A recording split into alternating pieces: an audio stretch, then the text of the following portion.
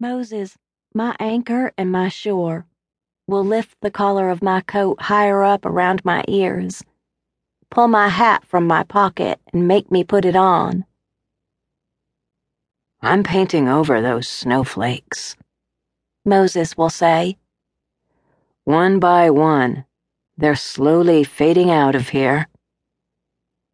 As I begin this story, I believe him.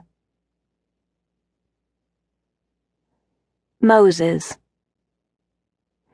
The first time Moses dropped $1 in my cup, I didn't even know his name. I looked up at him, glad for the $1. Maybe I said thanks, but it's blurry sometimes. My memory is. One moment clear as water, then another moment, and it's like somebody's erasing bits and pieces of it.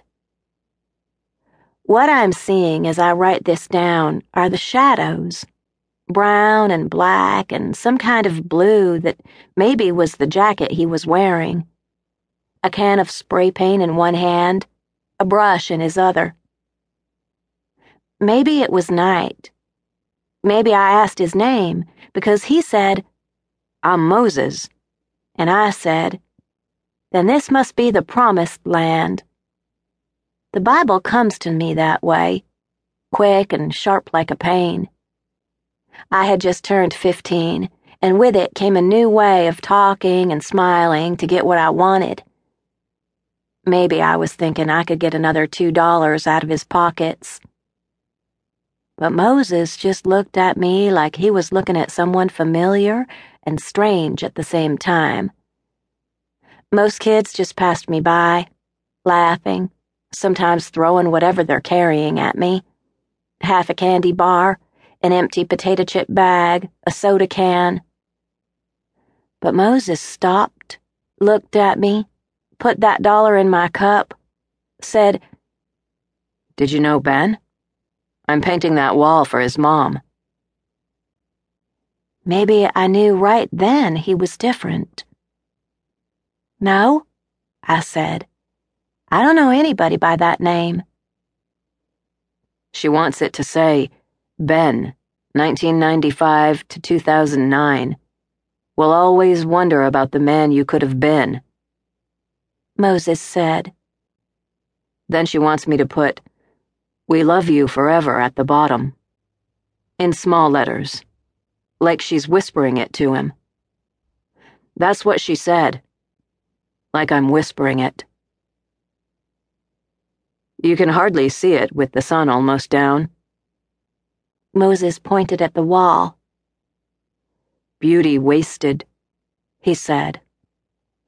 Look at him. Maybe I squinted across where the painting was getting started.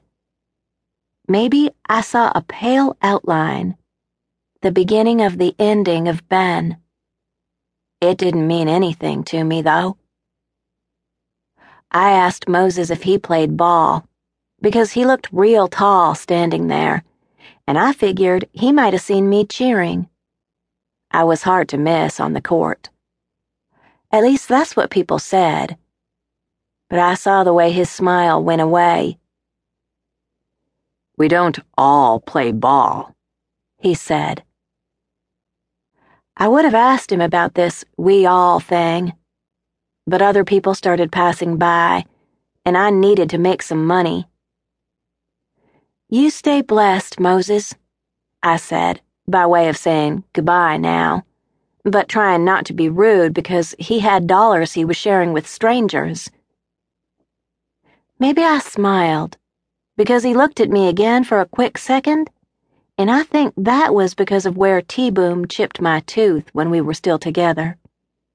T-Boom's got the whole tooth missing, and after we knocked out each other's teeth, I guess we figured there wasn't anything left to do, so we stopped going out. But of course I still saw him, sometimes 2 or 3 times a day. Moses had his girl with him. She looked down at me like I didn't even have a right to be living, but I just gave the look right back to her.